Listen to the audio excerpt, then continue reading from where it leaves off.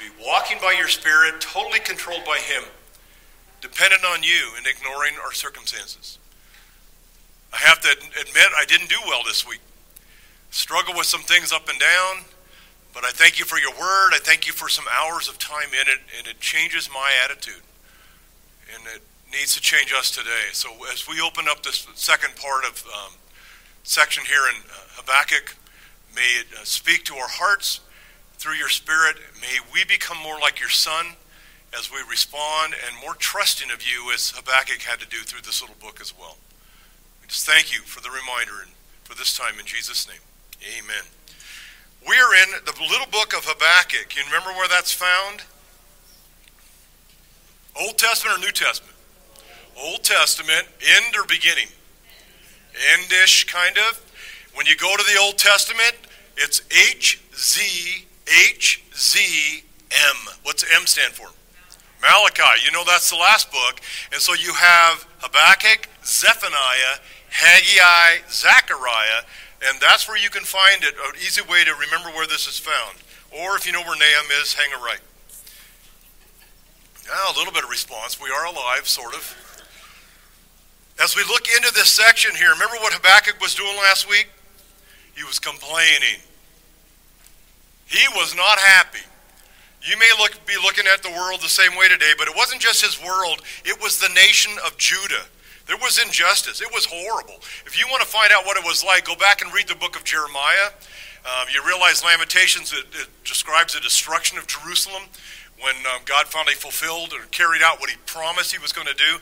They didn't listen. They didn't listen. They didn't listen. How are we doing today? You really believe Jesus Christ is coming back?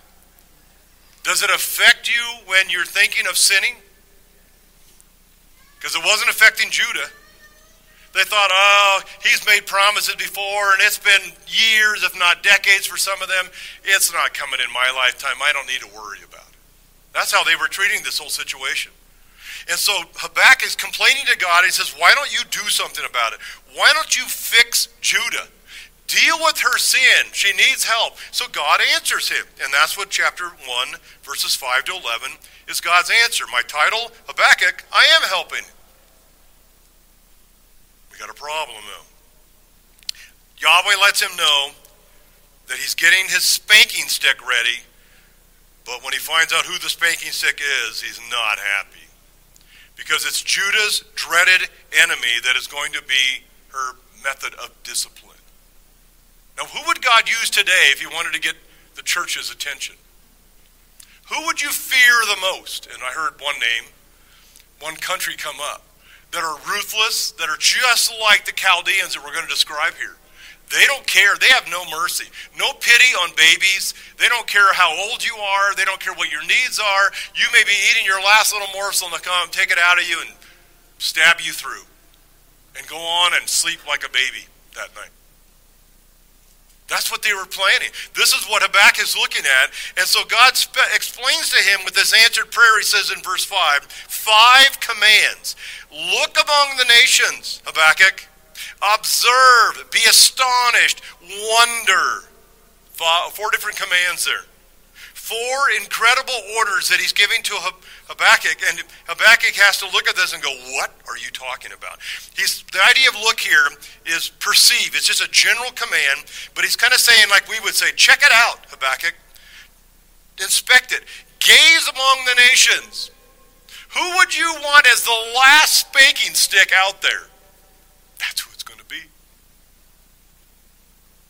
Don't think it's going to be some mild little thing that I'm going to do. It's going to be major. Judah has had decades of sin. Again, if you're reading Jeremiah, you'll see a lot of that. He gives him a second command, but he changes it a little bit as he puts it in a hiphil. I know these don't mean a lot to you, but literally the idea of observe here is cause yourself to pay attention. It's a causal form. You work at getting your own attention. Put everything else aside. Turn off your cell phones. Stay away from the TV. Get away from your favorite hobby or whatever it is you're pursuing right now. You going away to a deserted island where there's no COVID-19 particularly? Put that out of your mind. Stop for a second, Habakkuk, and observe. Consider. regard, pay attention, but cause yourself to lock on to this information. Be watching. And then he changes it again with the third one, and he says, be astonished. It is an hithpael, which I know again means nothing to you, unless somebody's out there looking it up like Pat Stone or whoever else it may be. But this one is more of a reciprocal idea. He's literally saying to them, shock yourselves, amaze yourselves, and then he uses the same word for the fourth one, but he puts it back into a standard verb form. Wonder, look in astonishment, be bewildered, be astounded, be dumbfounded is the idea of 3 and 4. But do it yourself, be shocked. Why is he having to say that to Habakkuk? Basically, what you could imagine from this is Habakkuk's looking at it and he says, it's bad, but God, it's not that bad. It's not that bad. And Yahweh's saying it is. I hate sin. I hate divorce.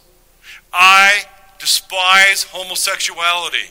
And on, you name whatever sins you want to pick up. And God is clear as where he stands on that. And the wages of sin is death.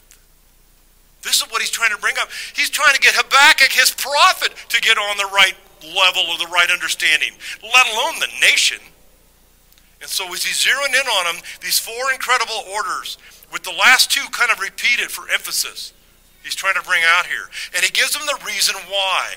The commands are clear, but what's the cause? What's the reason? He says, because I am doing something in your days, not in a month or 5 years, but in your day. Well, maybe in a month, but not in outside of your time.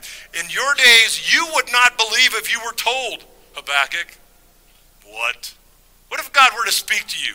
Let's say he makes you a prophet or a prophetess for 5 minutes, and he gives you a glimpse of the United States in the next 10 to 20 years. What would that look like? Pretty? Why isn't America already destroyed for all of her sin? Because God is long-suffering, not willing that any should perish. 2 Peter 3:9, desiring for all to come to repentance. That's who God is. And we're even sitting here, America's not religious. America has some morals left, some places, but in a lot of it, you're watching it just disintegrate. And as soon as people realize they have the freedom to do whatever they want to do, they're doing it. Not holding back. If you watch some of the responses, and again, I hate to keep picking on COVID-19, but it's the current one. When people think it's the last item in the store, and it's food, or it's toilet paper, and they don't think they're going to get some. Have you seen that yet? It's only been about 15 months of it. That's why the store shelves are cleared out, because everybody's panicking. Who are they depending on for their lives? Not God. Who was Judah depending upon for her life? Not God. And so God says he's going to have to deal with this. I'm doing something. I'm working a work, is literally what he's saying there. Discipline is on its way, Habakkuk. I'm coming. My answer's coming. No. Habakkuk responds, as we'll look at next week.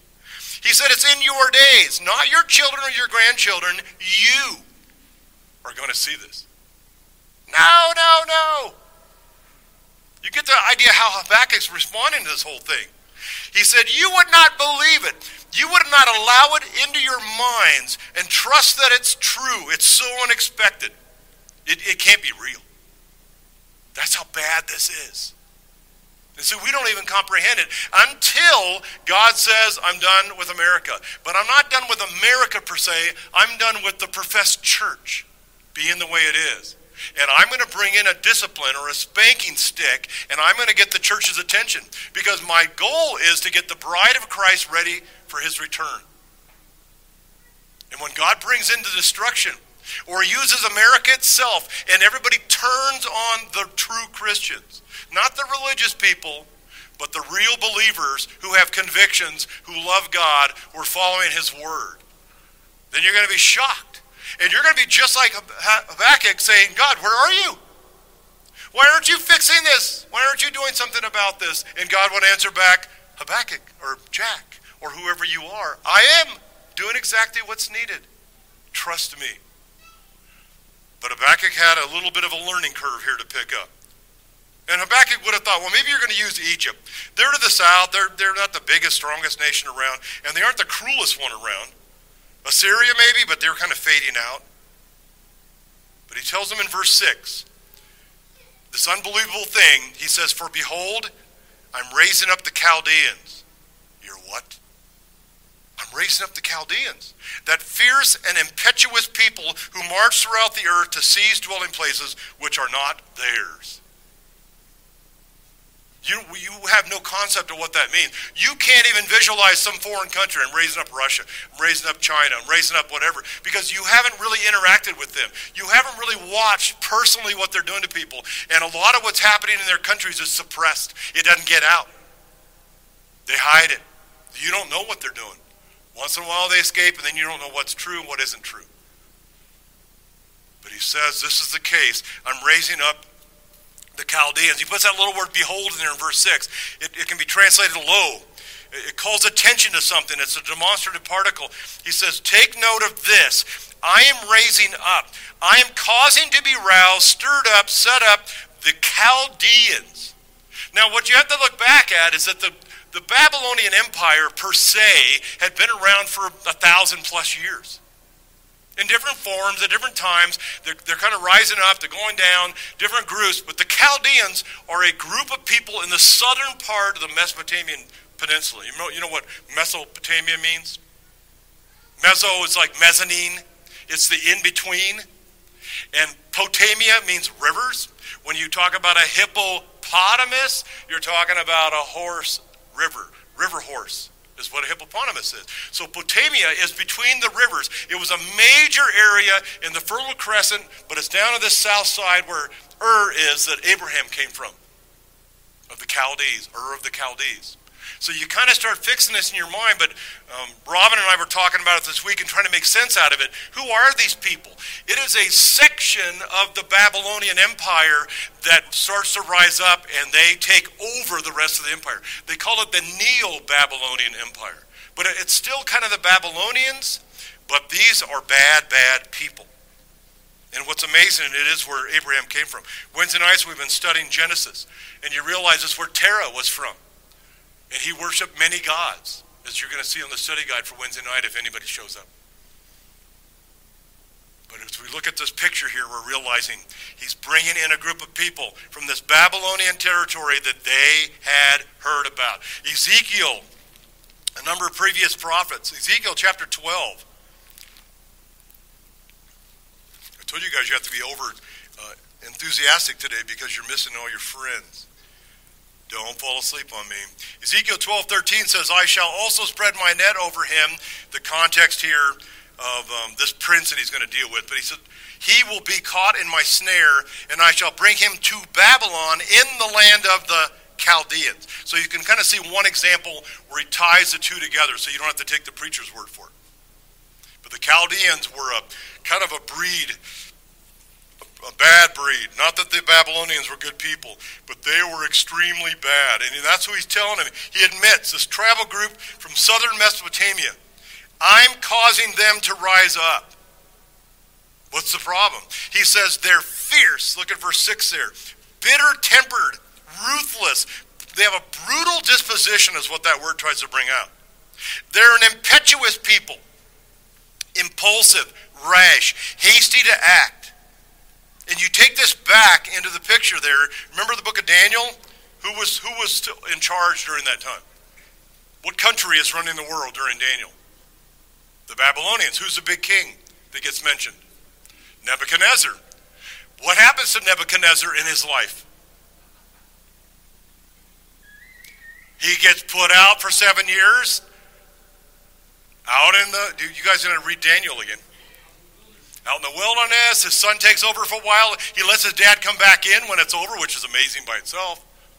But what does he acknowledge in the book of Daniel, chapter 3 especially? The true God, the Most High God, and he submits to him. He's a Chaldean. See, we get this idea in our heads, and we do it with our world around us. We look at our neighbors and our workmates and whoever it is we're coming across or what we see on the news, and we say they're unsavable. Really? Then how did God save Nebuchadnezzar? You're going to see him. and all of his lack of glory compared to Jesus Christ. But he became a believer. He submitted to the true God, the only God. When he was a leader of a polytheistic world around him, many gods, just like Terah and Abraham had come out of. God reached down and saved him. You don't want to lock on that they're unsavable. That's not what he's saying. He's saying what the norm is for them is they're bitter-tempered, ruthless, brutal in their disposition. They're impulsive, rash, and hasty in their act. And they'll be sitting there kind of biding their time, and a bunch of soldiers sitting around saying, hey, let's go slaughter all those children down there by the river. Okay, they get up, run down there with their swords, hack them all in pieces, go back over and sit in. That's rather impulsive, isn't it? Rather fierce. That's what it's talking about. They have no conscience about them. They don't care what anybody thinks. They're a God in and of themselves. Nice people. So you back up. Why is God using them as a spanking stick? What did Judah need? Serious spanking. And who was going to give it to him? The Chaldeans. And this is what he was after. So as we remember this process, remember how they, kind of the impulsive idea that what did they do with Daniel? Where did they throw him? Lions den. That was kind of, we'll come up with a new idea. Let's feed him to the lions. And then how about Shadrach, Meshach, and Abednego, which are their Babylonian names? They got thrown in a fiery furnace. Now, that kind of fierce and impetuous? It is. It's the world where they lived.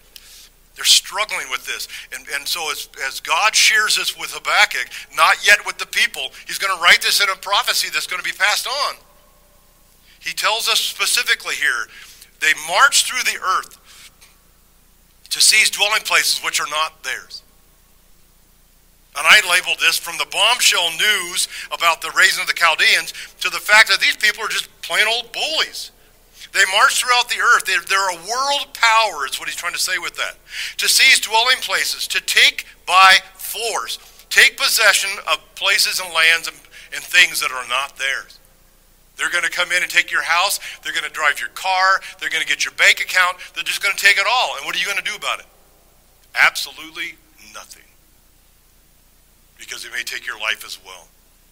But he says the things which are not theirs, they are these domineering bullies, and it comes out very clearly in the passage of what he's trying to zero in on. So then he moves to describe them even more. In case, Habakkuk, you haven't got the message yet, which he has, let me give you some specifics about them. How they're sovereign, they're speedy, they're successful, and they're scornful. Let's go into detail so you really understand what's going to happen. Wouldn't you love it if your father had done this with you before you got a spanking? Now let me explain to you what this is going to feel like. This Todd rod, or spanking stick, or whatever we might want to call it, it weighs 14 ounces. And when moved with the proper snap of the wrist upon the proper part of your body that God has designed to absorb that, it's going to hurt. Now, I'm going to only give you one swat because what your crime is not worthy of more than that. But you aren't going to be able to sit down for a few minutes. And you're going to do a little dance. Should I go into great detail? Probably not. My wife's here, she's going, this is what he's doing. He's giving them details about these people, what it's going to be like when they come in. This is bad. And so in verse 7, he says they are dreaded, as if Habakkuk didn't already know that. They excite terror in people when they hear that they're coming. They are also feared. They create an alarm. So here's the reaction side of it. Dreaded and feared.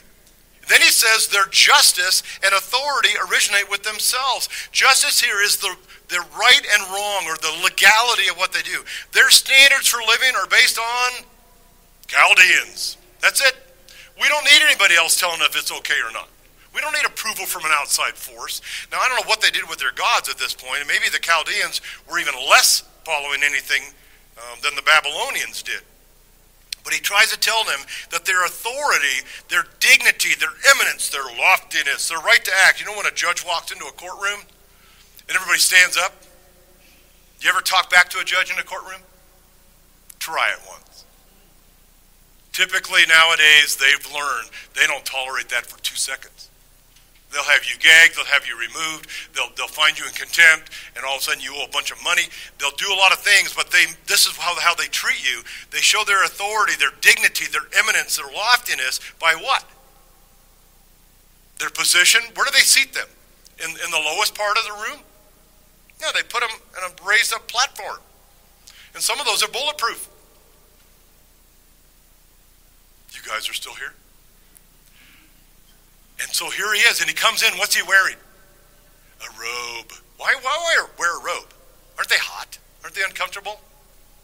What's that robe represent? Dignity, this eminence, this role that they're playing. And so this authority here is the right to act. They go from the reaction of being dreaded and feared to the aspect that they're sovereign with their justice and authority. This word sovereign is often applied to God. They want to use it and say it's only an attribute, they want to call it that, of God. It is not an attribute. When you look it up in the dictionary, even look it up in the Bible, when it's translated, and especially in the book of Daniel is where you'll find it in the New American Standard, it just means kingdom. It just means the one who has control at that point in time. So it's a word you want to be careful with as far as how you apply it. One day his kingdom will come and God will reign over all. But right now he has given opportunity for people to defy him without any consequences directly. And so here the sovereignty is on them. They're the supreme kingdom. They're the supreme power. And it says specifically it originates within themselves. They're godless. They are a law to themselves is what he's trying to say. Try reasoning with them. They come up to hurt you and you say, wait. I'm a good guy. I pay my taxes. I have food to share with you. You want some money? They try to send out a bribe.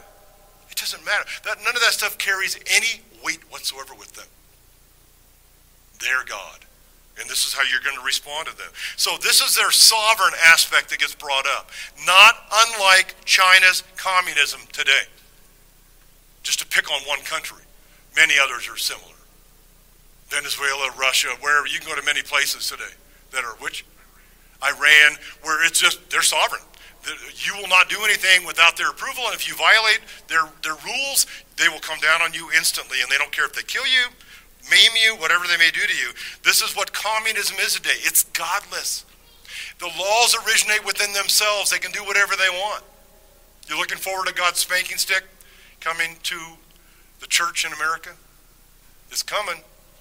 The church is not taking God seriously. I don't need to pray.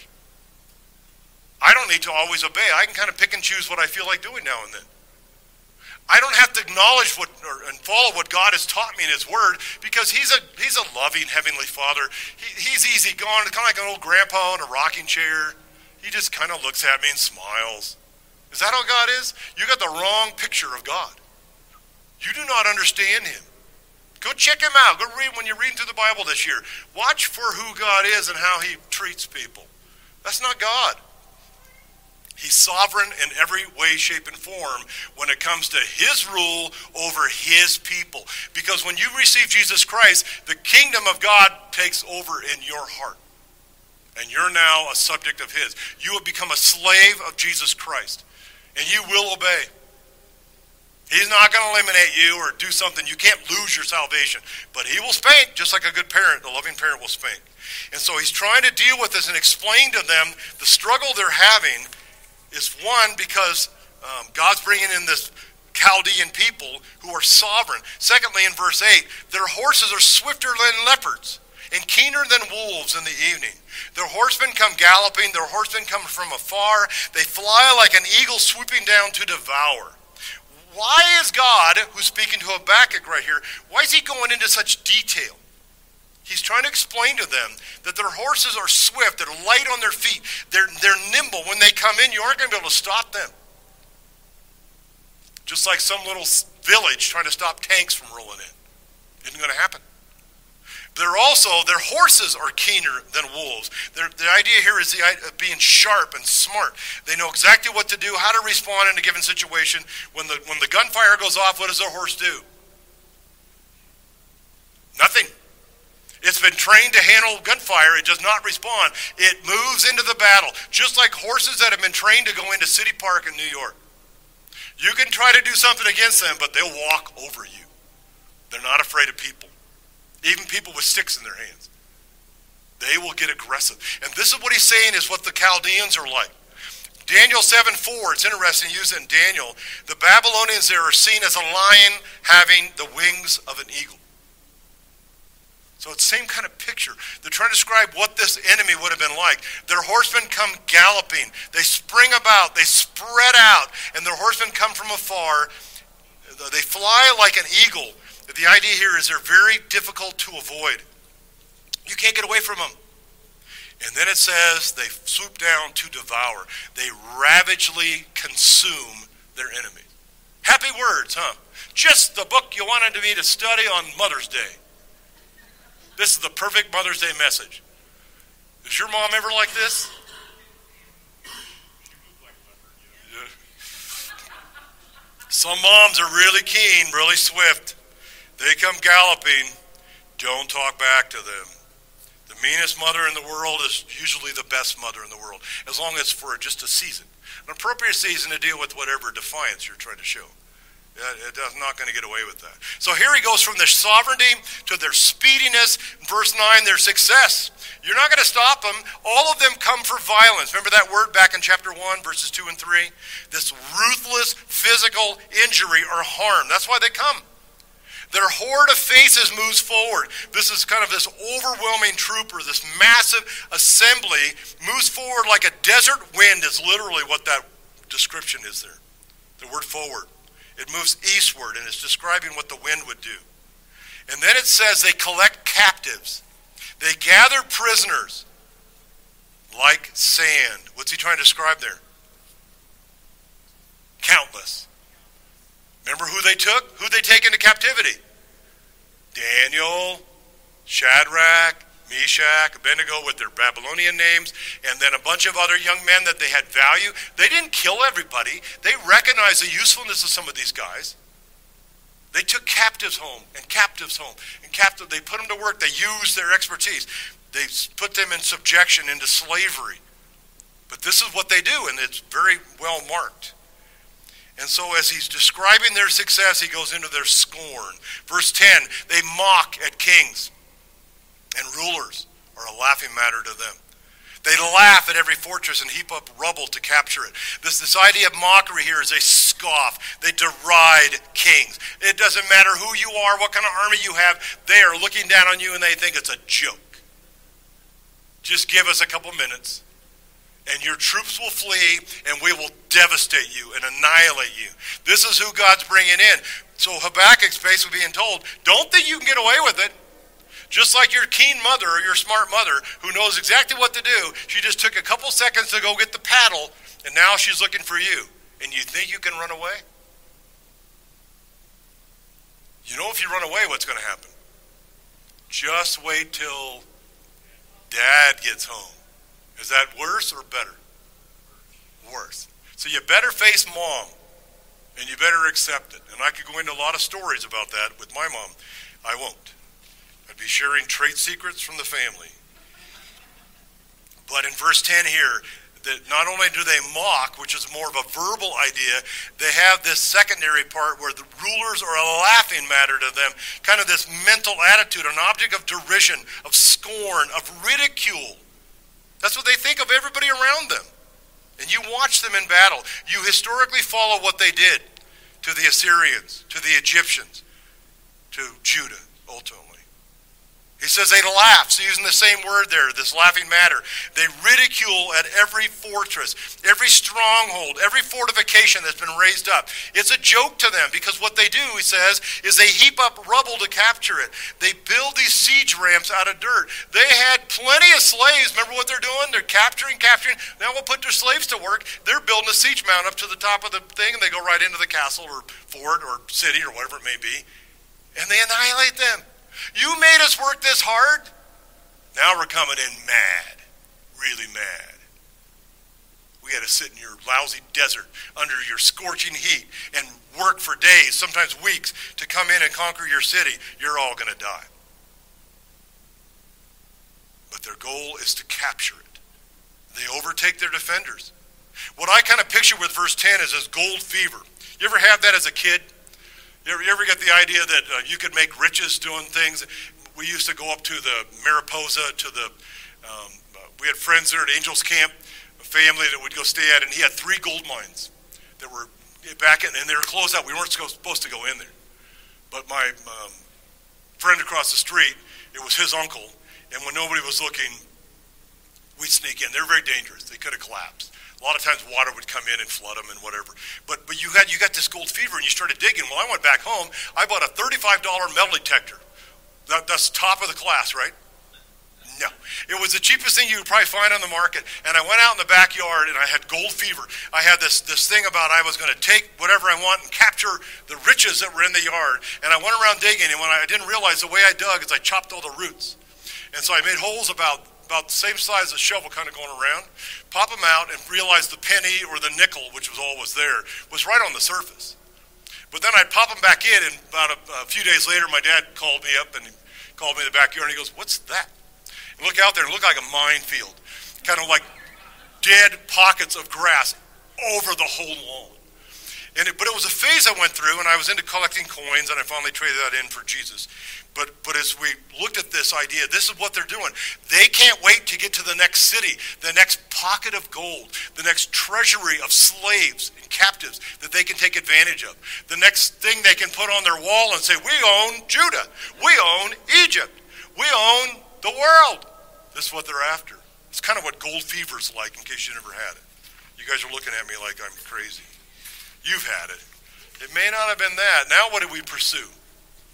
What are people going after? The next best cell phone? Life on Facebook? What kind of pleasures? Give me some specifics. Okay, the lottery, drinking, health. I'm going to do whatever. Okay, house. And those aren't bad things. Don't get me wrong. I'm not putting them down. But when they run your life, when they're the focus of your life, when it's what you find yourself dreaming about, when it's what you can't wait to share when somebody comes over to visit, is to show them around, why don't you show them Jesus? We had a guy lay carpet this week. I don't know if he happened to be watching. But I didn't put pressure on. He didn't seem really interested in spiritual things. But at the end, I made it really clear, his statement more so. That Jesus Christ is the focus. He shared a lot about his life. Very personable, neat guy. I'd love to have him back. But we had to do one room to fix up things from in-laws and all the other stuff that we were working on. And so we're bringing him in. And as I got him out the front porch, I made it clear to him, there's only one thing that really has any value in the world. Carpet's going to come and go. It's Jesus Christ. And I didn't get any response. It wasn't like, "You're right," or, "Hey, I never thought about that." It was just kind of like, "Hey," and then went on talking. But you have to keep reminding people and reminding yourself, this isn't what it's about. My mom put carpet in one time in our house, and we weren't allowed in there for a month. I'm going, well, what good is a carpet? No. Until my dad finally snuck in there with a TV tray and dinner one night watching TV. Back in the 60s. And then it was like, oh, okay, the ice is broken. Then the next thing you know, everybody's spilling everything out there all over that carpet. But it's what a living room or a family room is for. And so here they are. They're saying, well, I can waste it because I didn't earn it. And I can just ransack the next city and get some more. So it becomes flippant. It becomes appreciated in so many respects. And so he gets into this part and he tries to make clear to them, I have prepared the Chaldeans. And they're very powerful. You're not going to get out of this, Habakkuk. Judah is not going to escape my spanking. I'm not destroying the nation of believers. But if I kill off unbelievers, they will be separated from me forever and ever. That's where the real crux comes down to. But it's the believers in Judah that I'm trying to get their attention. They've drifted from me, like the church in America has drifted. I've told you many times, I have no idea what the numbers are. But they'll tell you it's like 80% claim to be Christians in America. That can't be true anymore. We've had too many outside groups, too many atheists, too many Satanists, too many Muslims, too many other groups coming in. It's got to be dropping down. But if you put pressure on those people, what you find out is what I always state, my guess, Ebner guess, which is not God, is that there's probably more like 3 to 5% of true believers in America. And when they're tested, what will happen to some of them? Just like Peter, they're going to run. out of fear. You see fear with COVID-19. 99.9% survive. All you're doing is putting it off, putting it off, putting it off. I'll catch it later. Well, let's just get it over with. Unless you're vulnerable, unless you're an older person, and you have that. It's how we used to grow up. Remember when somebody got the mumps? Yeah, we all got put, or the chicken pox, or put them in the room, get the chicken pox, get it over with. And the which? Okay. Yeah. Tonsils, whether you had tonsils or not, we're going to get them out. Then you get to eat ice cream, whatever it was kind of a group effort back then. Nowadays, we're trying to hide from it, and I'm not sure why. A lot of it's fear. And again, there's some people who cannot handle that. I totally understand. But they can't handle a common cold. They can't handle the flu. They can't handle a lot of things. Protect them. Help them to be safe. But for the rest of us, we got to stop focusing on the temporal and the world and the things that man can produce or that sin brought into the world. We got to focus on Jesus Christ. He will take care of you. Be anxious for nothing. But he's going to punish, he says in verse 11, ultimately the Chaldeans. You think that's the right thing to do? Do some of you wish that God had punished your mother for spanking you? No. Mom was just. Mom did it out of love. Mom was consistent. Dad may not have been, but he meant well. And he straightened out by the time he hit 60, 70. He started mellowing, is what we called it with my dad. I think they're telling me I'm mellowing now too. I am, a little bit, slowly. But here he tells you in verse 11, then they will sweep through like a wind and pass on, but they will be held guilty, they whose strength is their God. This is kind of the sacrilege of what they've done is going to be paid back. This punishment will come, and he points out two critical things to understand. The little word then at the beginning of verse 11 brings out the idea that it is at that time. It's strictly temporal. This spanking will not last forever. He's placing emphasis on the duration with this little Hebrew word that's translated then. But it also gives it emphasis. Then they will sweep through. He's talking about the idea of pass on quickly. They're going to pass away. They're going to vanish. How long did it take? Again, if you know some of the history with Israel, 605-ish, they all debate. 598, 586. 586 is when Nebuchadnezzar finally came in and took everything. They carried off everything from the temple. They took all the gold. They destroyed everything. They took the largest number of captives, the third deportation they call them. That's the Chaldeans, Babylonians, carrying out this judgment on Judah. And then how long did it last? What was Jeremiah's prophecy? 70 years. Daniel 9 brought it up. 70 years. So guess what happened in 536-ish? Who came in? That very night, right at 70 years, who came in? The Medes and the Persians. Remember chapter 5, the handwriting on the wall? Nebuchadnezzar's son, Belshazzar, didn't learn from his father. Who knows what contact they even had? How he even trained him. I mean, my dad was nuts. He was out in the woods for 7 years and looked like an animal. So what do you expect me to learn from him? But he's in there having this drunken orgy, drinking out of the cups that they had taken from the temple in Jerusalem to the other gods they were celebrating. And the handwriting comes in. Many, many tekel parasite. Judged. Numbered. There's different words there. I haven't looked at that for a while. But he basically lays it out. Daniel explains to him. He gives him this robe and whatever, but it wasn't the end of it. That very night, Darius the Mede comes in under the water that flowed right through the city of Babylon. They blocked the river. They diverted it. They came in. They took the city almost without a fight. One night, the great Babylonian Empire was done. Does God know what he's doing? He uses a term here, and he says it's temporary. He said it will pass on quickly. It'll pass away. Well, 70 years doesn't seem very quick. I've got a couple more, and it seems like it went by really fast. And as he's looking here, He says it'll be like a wind, just like this desert wind that he talked about in verse 9. Scorching, withering, but transient. And he brings out the last part of it. He says it will pass on. It will cease to exist. How is Babylon doing today? What country is it? Iraq. How are they doing? They tried to rise up for a little while there. They made one of our presidents mad. They did some things, we don't know what the truth is, what really happened anywhere. You never do. Your government is always hiding things from you, but that's life, so relax.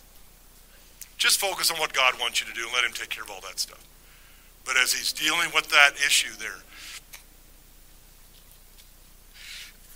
excuse me, God's trying to get our attention and help us to realize that Babylon, modern-day Iraq, even modern-day Iran, if they really wanted to have a world war, how well would Iran hold up? They wouldn't. They can rattle their sabers. They can act like they're this powerful, we're bigger than you, better than you. They're nothing. And you look back historically, who was Iran? The Medes and the Persians. Iraq was the Babylonians, the Chaldeans. The Greeks, how are they doing today? How's the Roman Empire that's now melded into iron and clay? It's mixed in with the toes. It's scattered around the world. It's not an empire anymore. This is what he's trying to bring out here. We panic in the moment instead of looking at the big picture that God creates. That's why we're not to be anxious for anything. God has not forgotten us. Now, if you're in sin, what should you be expecting if you're a believer? A spanking. You can't run and hide from God. He will get your attention, and he'll make it appropriate to get us back in line with where we're supposed to be. Don't play around with sin in your life. Don't pretend like nobody sees what you're doing. God does. And he loves you too much. If you're a believer, to deal with that. If you're not a believer, it's just adding to your demise when all of it comes down. But it's temporary, and then he says in verse 11, it's going to be terminated. He said, but they will be held guilty. The little word but there is kind of like, don't worry. Don't misunderstand. They're going to be held guilty. They're going to bear their appropriate punishment. When I'm done with the spanking stick, I will take care of it. They deserve judgment, and they're going to get it. But they're not my people. They're not my children. They're not going to spend eternity with me. I'm giving them as much time to repent, just like Nebuchadnezzar, who finally did respond.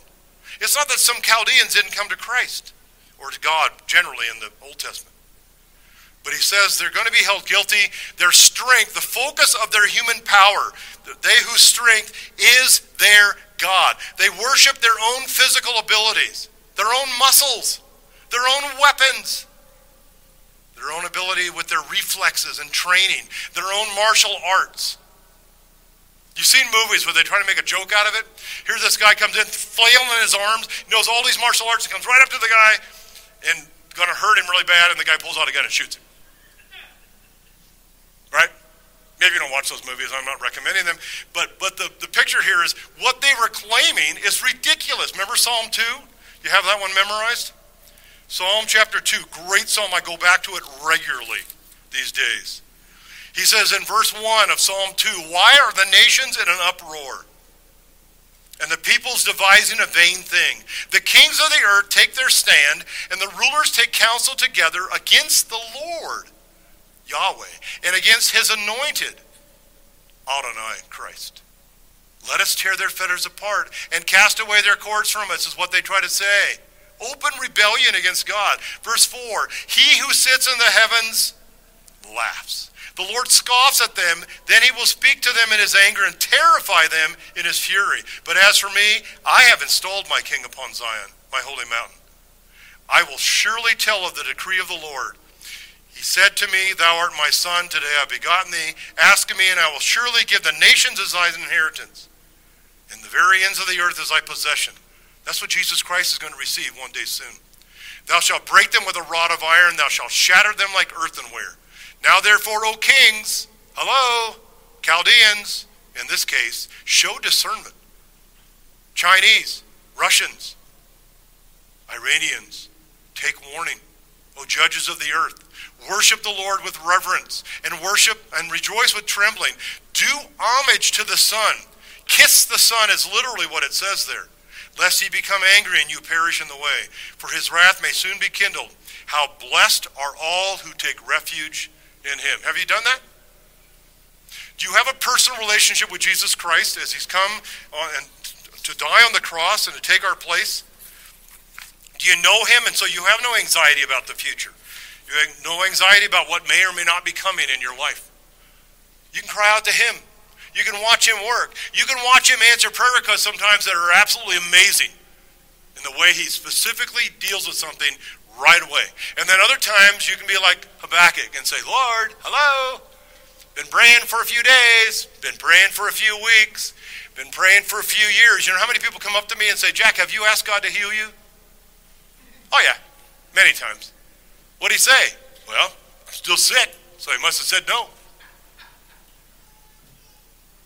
Christ didn't come so that I wouldn't have disease. Christ didn't come so that I wouldn't die someday. Those are consequences I have because of my sin. Christ came to give me eternal life spiritually. He justified me. He's sanctifying me. He will glorify me because of what he has done. And I simply said yes and received that free gift of eternal life. So the question is, do you know him? That's what's going to fix everything around you. It may not take away COVID. It may decide how you get it, how bad you get it, whatever may happen to you. But God is in control, and I rejoice in that, and I trust him, and I look to him. But I start with my salvation, to believe on the Lord Jesus Christ so that you can be saved. That's where you need to be. And if you're there, you're protected. The only thing you got to watch out for, if you try to get a little bit saucy, a little bit smart alecky, a little bit defiant, he's going to come down, wham! He will get your attention. He will keep you in line. He will help you to grow up. He's not going to ignore sin in our lives. You've been there, haven't you? If you haven't, there's a question of whether or not you're saved. Read Hebrews 12 and find out who God disciplines. Only his own. So we're excited about walking with Christ, right? We're excited about God's judgment that's coming on the world. Not because they didn't have a chance to believe. Not because we hate them and we're not long-suffering with God himself. Not willing that any should perish. But we're excited because when that judgment comes, Christ is going to set up his throne, Psalm 2, of Lord of Lords and King of Kings. Go tell people what's coming. Go warn them that they need a Savior. Let's pray. Father, thank you for your word. Thank you for this little book of Habakkuk. Thank you for your honesty to that man. Even though he was a prophet of yours, he had a lot to learn like we do. May we press on in this world. May we not be focused on our own protection, our own food, our own future. May we be more focused on our neighbor's best, their future, their need of your Son. Father, use us to make a difference in this world, knowing that it's temporary and that you're coming back very soon.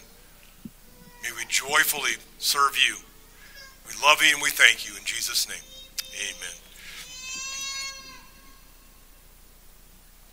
amen. Would you stand as we close singing the chorus of How Great Thou Art? Be in the key of